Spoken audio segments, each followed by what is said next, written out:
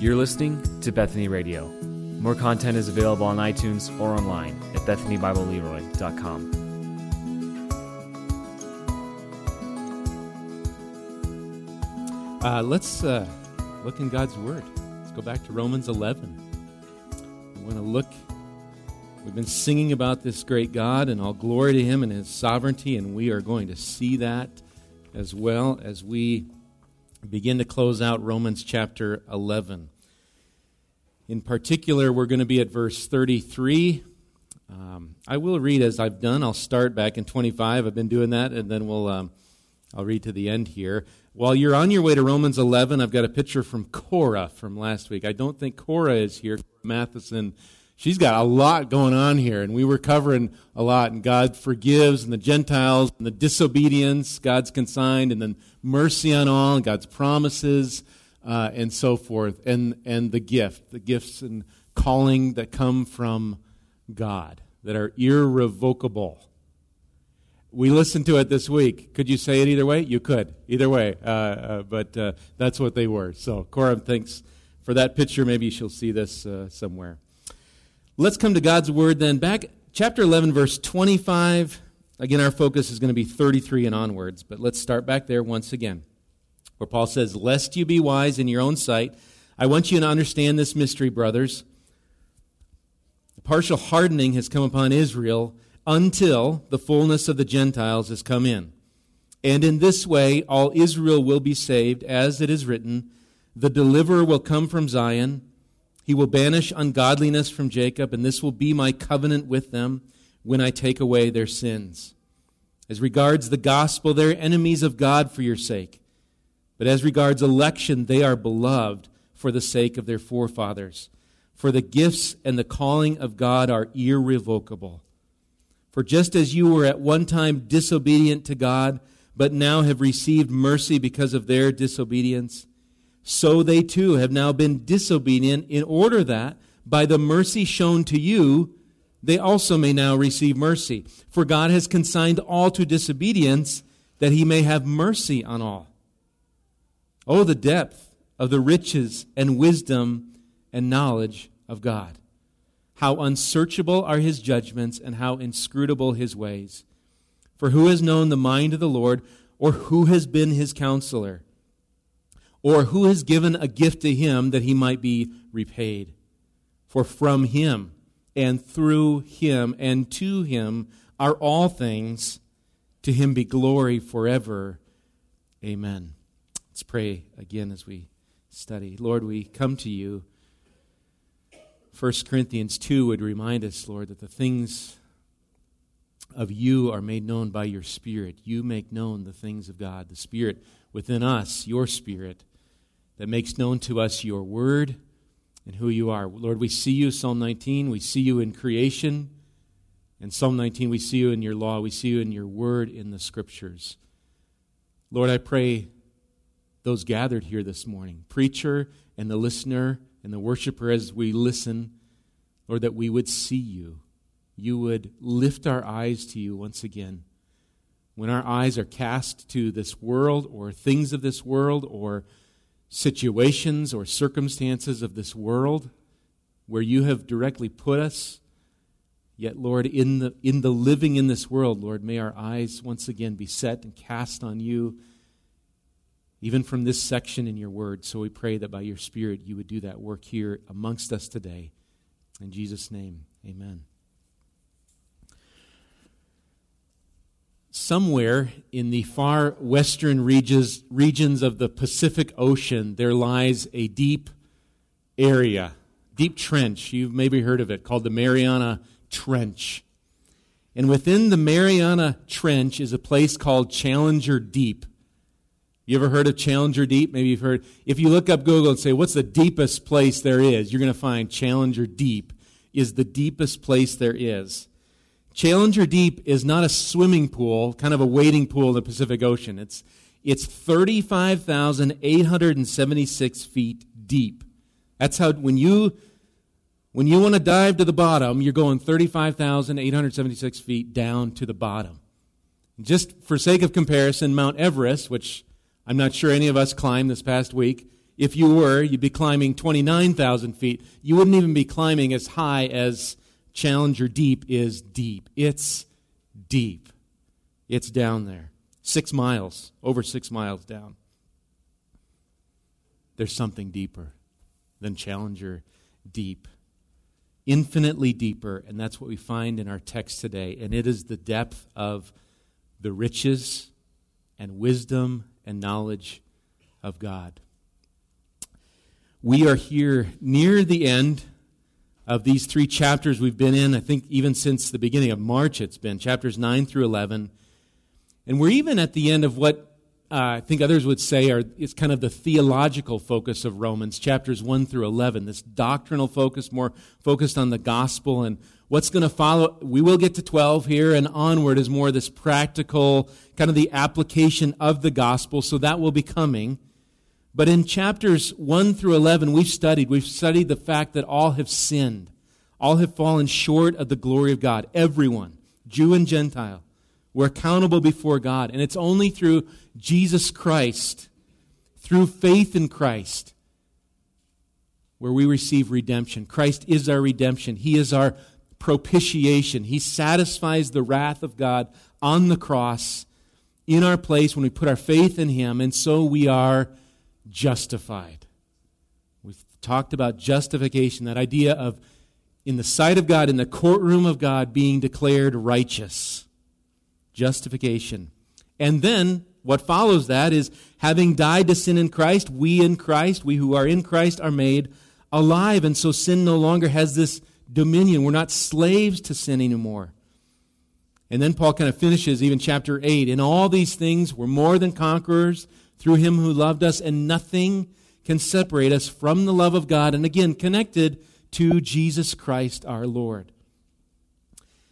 But then as we look through chapters 9 through 11, there's this question, kind of various ways. What about then? So Jew and Gentile saved the same way, but what about those people of Israel? What about the people of God, Israel? Has God rejected them because they've rejected Christ in large part? And what about God's promises to them?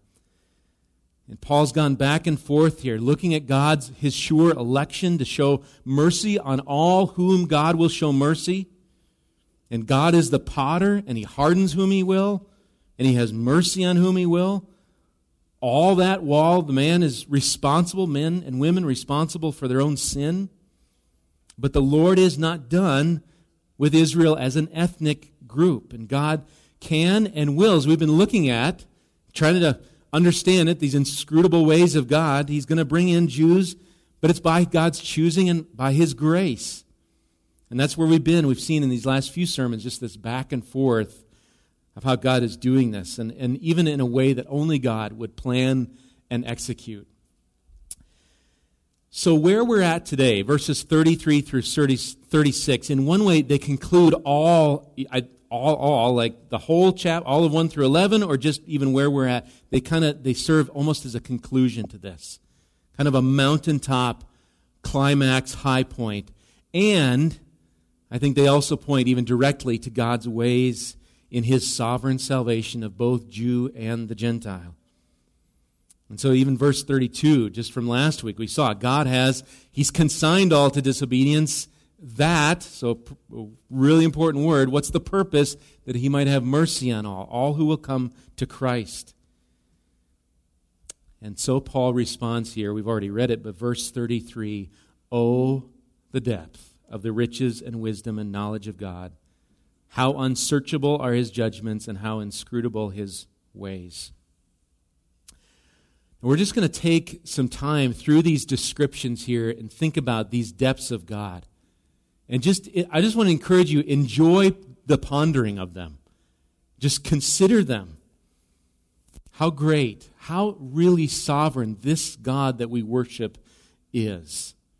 And the first depth listed here is that of riches, the depth of God's riches. We would agree, Scripture would say, God, He certainly owns the cattle on 1,000 hills. God owns everything. I'm not sure that monetary riches are what Paul has in mind here. Oh, the depth. He's just rich, as in He's got all the gold. It's deeper than this. I think in the context here, thinking back where we're at, chapter 11, chapter 10, I think we're on much firmer ground to consider this depth of riches as describing, once again, I think, gospel riches. The riches of Christ, even himself. Leon Morris describes them as God's riches in mercy and grace. Those riches, God's riches, are deep, and they are deep in Christ. Listen to just a few other verses. If you want to write down the reference, go for it. A couple other places where we hear of these riches. Philippians 4:19. And my God, Paul says, these are all from Paul as well, his writings. And my God will supply every need of yours according to his riches in glory in Christ Jesus. It's not just $20 for this or that. It's the riches in Christ Jesus. Ephesians 3:8. Paul says, to me, though I am the very least of all the saints, this grace was given to preach to the Gentiles the unsearchable riches of Christ, which sounds a lot like our verse 33, doesn't it? 1 Timothy chapter 6, verse 17. As for the rich in this present age, charge them not to be haughty, nor to set their hopes on the uncertainty of riches, same word we've kind of got here, but where? Not on the uncertainty of riches, but on God, who richly. So don't set your heart on riches, but then set your heart on God, who richly provides us with everything to enjoy. So God's depth of these true riches is greater. But the world and our own flesh, it lures us into thinking that the only riches worth having are the riches that we can see. Even among, maybe you've heard of some of the prosperity preachers, a guy like Kenneth Copeland and others, there's a line even that they use. Maybe you've seen it if you watch American Gospel. There's a line where they say, it's this line, money cometh to me. And then the words, now. And it's like this mantra, it's like this worship service, and I think it is, towards money, not towards the Lord. But it's this call out. Money comes, and if you just say it right, or you say it enough, I don't know how it all works, then you're going to get wealthy. But these leaders and the followers are missing. They are starving. Wealth may come. It may not. But they're starving themselves. They're starving their followers from the true riches of Christ. The allure of riches, whether it might be fancy cars or mansions, or you say, yeah, that's not my problem. I don't want any of those things. But how many of us just want a little more than what we have now? If I could just a little more. Oh, I don't need the mansion, but a little more would be nice. Why? A little more comfort, a little more ease. I think how many of us, I'll just speak for myself, how much joy do we think in that thing or that amount or whatever, that then joy will come. But there are deeper riches than this, the riches of God's mercy and grace in Christ. And so by way of an application here, just while we go through these, by way of application, a question: have you been swimming? Have I been swimming? Have you been swimming in the shallow waters of the world's riches? Or have you dove down deep to taste and see the Lord is good and to see his riches that are in Jesus Christ? Dive here. This is where we find them. Dive into his word and taste and see these things. Oh, the depth, Paul says, of the riches of God. There's other deep things here as well. The depth of God's wisdom. It's always helpful when we come around words, what does wisdom mean? If you're thinking, I saw one book describe, wisdom is that, maybe that old guy on a hillside and maybe he's got a staff. He's just the wise one. What makes him that? What's about wisdom? My study Bible, when it intros the book of Proverbs, says something generally about wisdom. It says it can have the nuance of skill, particularly the skill of, so hear this, choosing the right course of action for the desired result. There's activity going on with wisdom. It's knowledge, but it's this idea of skillful knowledge, using it here, in this case, choosing the right course of action for the desired result. Okay, you go to some of these definitions. Wayne Grudem's helpful. He defines now God's wisdom this way. I think it's similar. God always chooses. So what about this wisdom of God? Here's the definition Grudem gives. God always chooses the best goals and the best means to those goals. God's decision about what He will do are always wise decisions. That is, they always bring about the best results from God's ultimate perspective. Not asking about you or your perspective, from God's perspective. And they will bring about those results through the best possible means. Here in our section, what would be God's intended result? I think verse 36 is going to answer God's glory. To Him be glory forever. God's glory. And so God does everything to this end, and He does it skillfully in wisdom that He would be glorified. Consider here, with wisdom, like we did in riches, a few other texts. Psalm 104, verse 24. O Lord, how manifold are your works. In wisdom you have made them all. The earth is full of your creatures. We see God's wisdom in creation. I was just watching a clip from the John 10:10 project. We were with my parents just for 2 nights here and watching this 10-minute video on mushrooms. This is not in my notes, but it was so cool. And you wouldn't think mushrooms. Look it up. John 10:10, mushroom. Don't look it up now, but somewhere else. Mushrooms, and they're like the fibrous, you would know all the scientific things of these mushrooms, but they connect and roots, and there is this whole underground thing going on everywhere that we think the internet's pretty awesome now. Like we're all networked. It was nothing compared to what God's made underneath all the trees, communication going on, and mushrooms and their filaments. All this is part of it. This is God's wisdom in creation. He's doing things skillfully to His glory. Even things we rarely see, and we're just, now, scientists are even figuring this out. Daniel chapter 2, a little before where Milt read this morning, Daniel prays there. And he says this, "Blessed be the name of God forever and ever, to whom belong wisdom and might." So He's wise, He's got the might to do it. He changes times and seasons. He removes kings and sets up kings. He gives wisdom to the wise and knowledge to those who have understanding. He reveals deep and hidden things. He knows what is in the darkness, and the light dwells with Him. And then guess who is just the embodiment of God's wisdom, of this wisdom of God? It is Christ Jesus Himself. Colossians chapter 2, verse 3 describes Jesus this way, "In whom are hidden all the treasures of wisdom and knowledge." 1 Corinthians 1 Paul calls him there the wisdom of God. And if we're using this definition, is not Christ, to use this, the right course of action for the desired result? He's the right course of action for the result, yes, of our salvation and this glory of God in all of what God is doing through this eternal plan of Christ and His redemption. God's wisdom is deep, and He will work all things together for His intended means. Things may look, again from our perspective, they look disorderly or out of control. It is not the case with God. It is not so. And so we can say, Paul can say, oh, the depth of the wisdom of God. There's one more here, and that is of God's knowledge. Oh, the depth of the knowledge of God. We're talking here theologically about, I think, God's omniscience. God's omniscience. Webster's 1828 dictionary calls this attribute peculiar to God, God's omniscience. And he defines omniscience this way: the quality of knowing all things at once.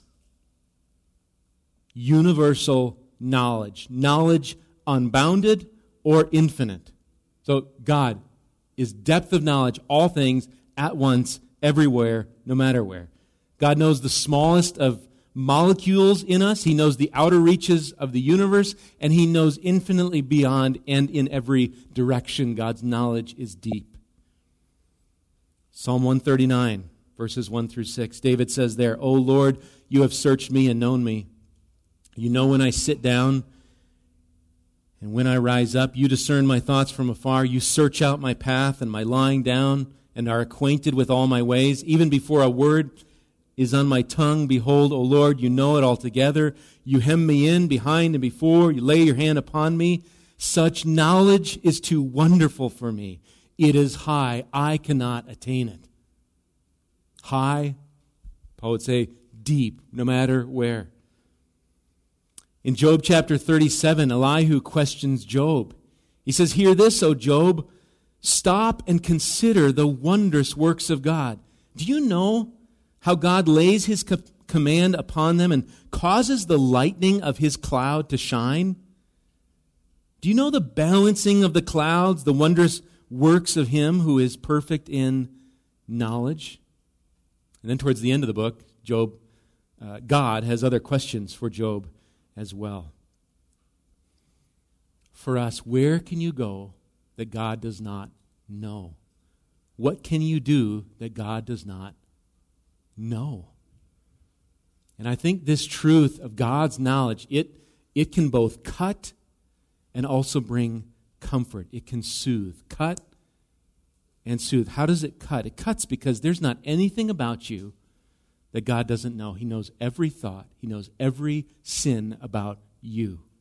Everything. Hebrews chapter 4, verse 13 says, no creature is hidden from his sight. All are naked and exposed to the eyes of him to whom we must give account. We might fake other people out. We do not fake God out. He knows you, everything. But Lord willing, that cut, every errant thought and deed, that cut leads you where? Back to Christ. Because the same God that knows your many sins, though knowing that, the same God is merciful. And he's merciful for all who are in Christ.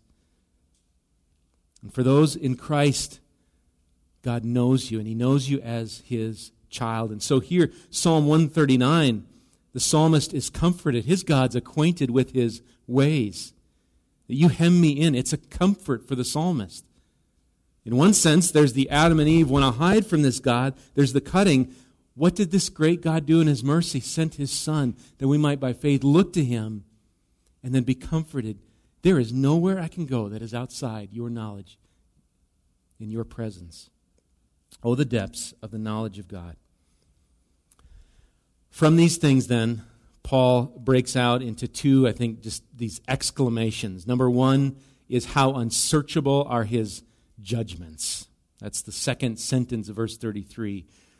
How unsearchable his judgments. There is judgment as relates to sin. Here I think the judgments, it's related to the idea of the decree of God or the decisions of God in general.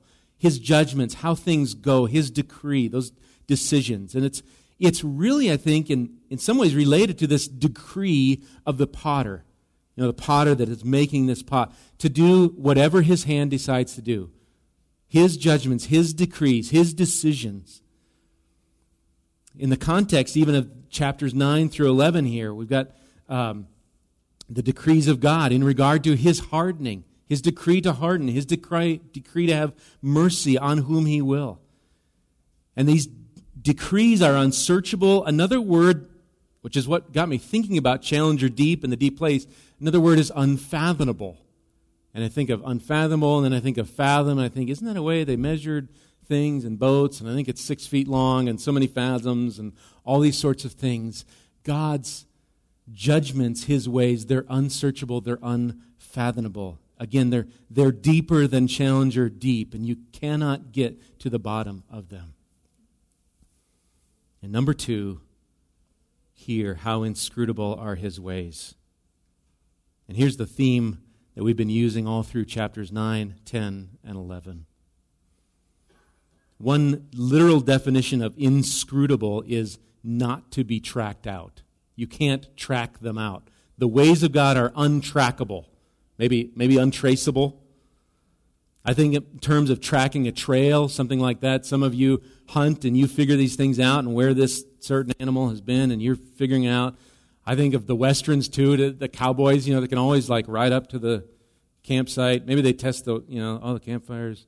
They went that way. And somehow they know from the top of their horse just which way they went. They can track them. Not so with God's ways. They are inscrutable. They can't be tracked out. Let me say, God's Word does reveal much to us by His Spirit. 1 Corinthians 2, God is gracious to reveal Himself. But it's only through His Spirit. And yet even in that, His ways are simply higher and deeper. We can know enough sufficiently to know God and His salvation through what He's giving. But how much higher and deeper are God's ways? Maybe you thought God was going this certain way, and He's going a different way. Or you thought, I think He's going to do this, and then this happens. Think about these questions. What God, when we think of God's inscrutable ways, what God would have mercy on the disobedient? Are you in that category of disobedient to God? And He's had mercy? What kind of God does that? Our God does. Or what God would give His life, would lay down His life for what? For somebody close to Him, for an enemy. What God would do that, would lay down His life for an enemy. Our God would do that on the cross through Christ. What God would use someone so opposed to the church, breathing murderous threats like Paul, to then be writing this very book of Romans, the letter, and others. God does those things. And then, even in context, how does God save the Gentiles through a disobedient Israel?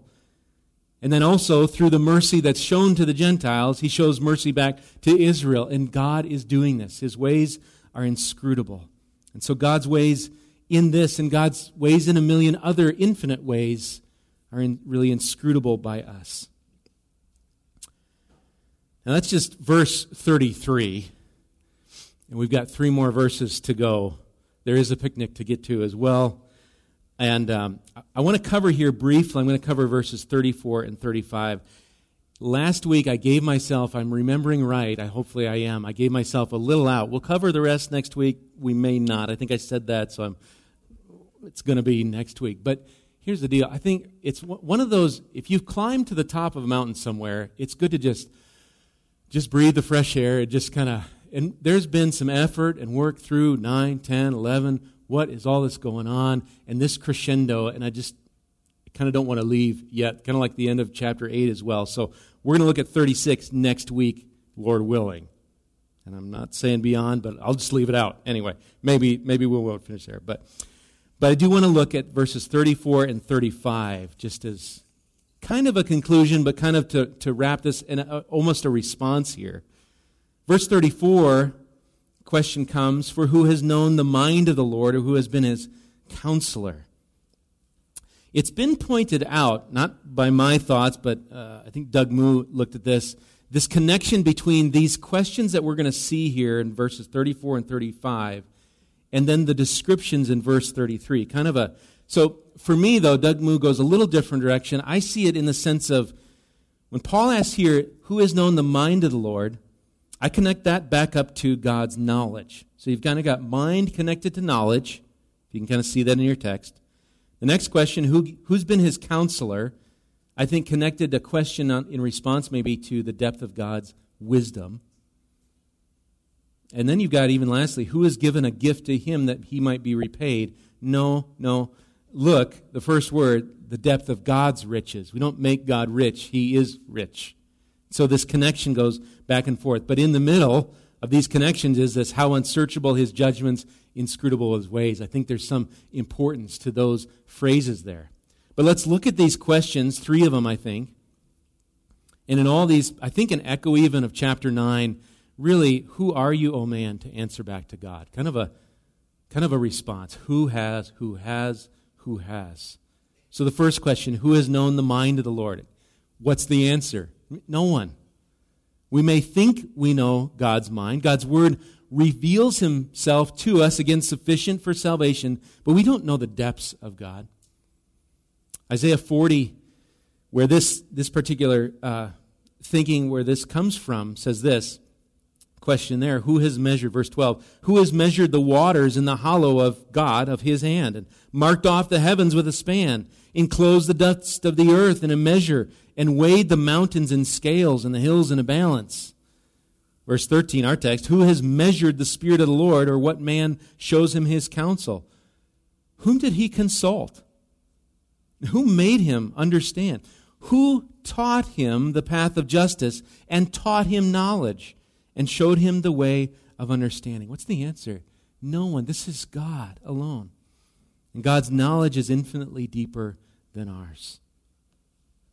You know the mind of the Lord? No. I'm thankful for what we have. We do not know all of what he knows, though we may think we do. Question number 2, then, who has been his counselor? Who's been the counselor of God? It's kind of, if you think about it, it's a pretty comical question. Who has sought to advise the Lord? I think the Lord needs my counsel in this particular area because I've been praying for a long time and this should have happened by now. It's even a good prayer. It's not even for me. It's for somebody else, and so on and so forth. Who can counsel this God? Who can advise this God?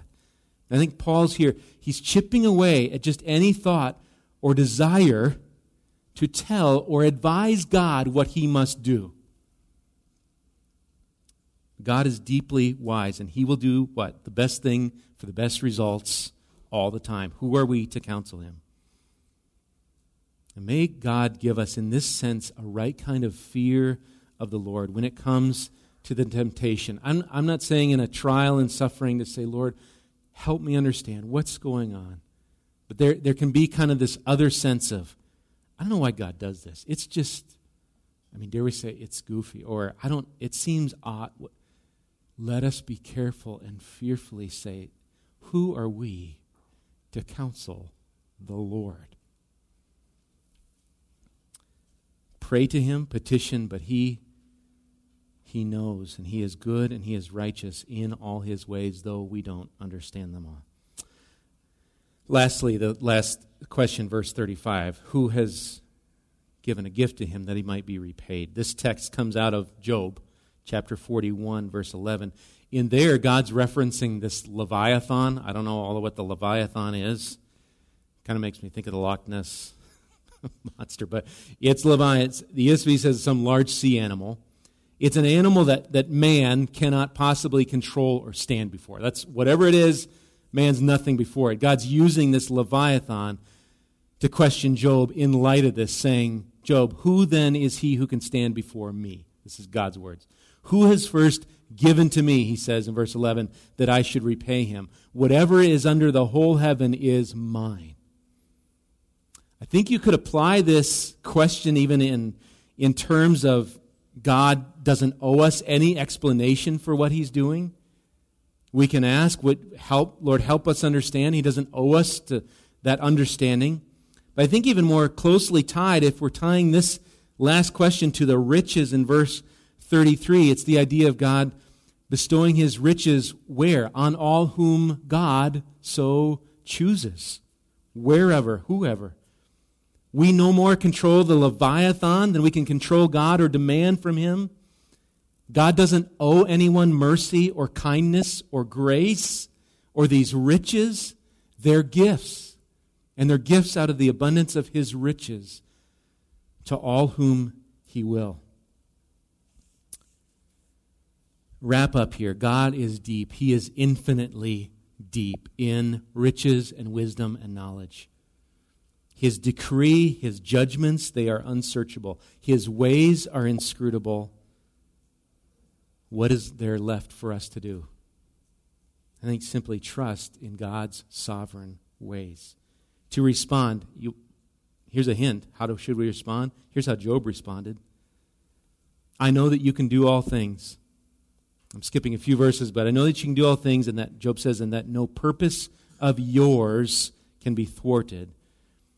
Job says, therefore I have uttered what I did not understand, things too wonderful for me which I did not know.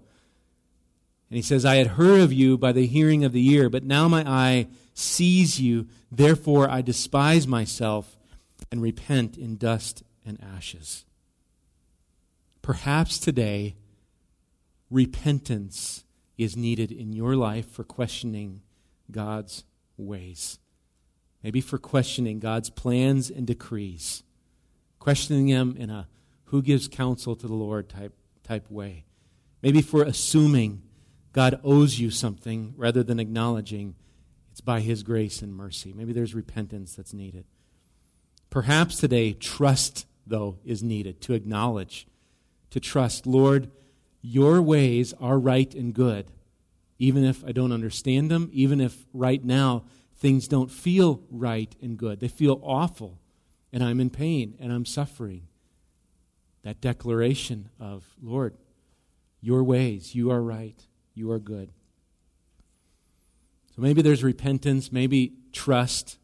We ought to trust, but certainly today, praise. That's what Paul does. That's what we'll look at next week. Praise. That Paul says, for from Him and through Him and to Him are all things. To Him be glory forever. Let's pray.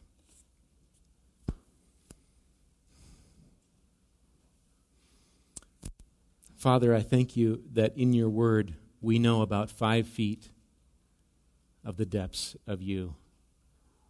And it's enough, Lord, to show us our condition of sin, our inability to save ourselves by our own works and our own good deeds, and our need to simply put our faith and trust in the one who died and rose again, Jesus Christ.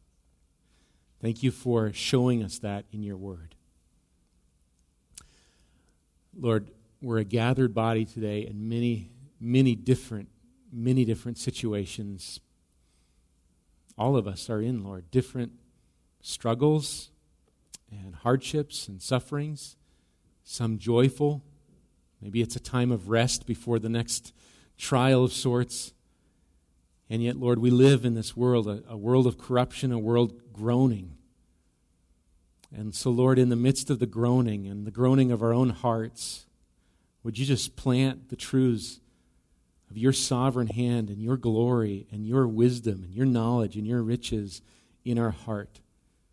Lord, that beholding you, that seeing you today, we could say along with Job, we've heard of you, now we see you.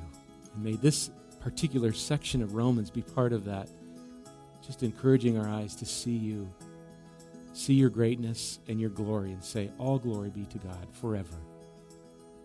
So I pray this, Lord, encourage us in this, and may we worship you and then worship you into eternity for who you are. I pray this in your name.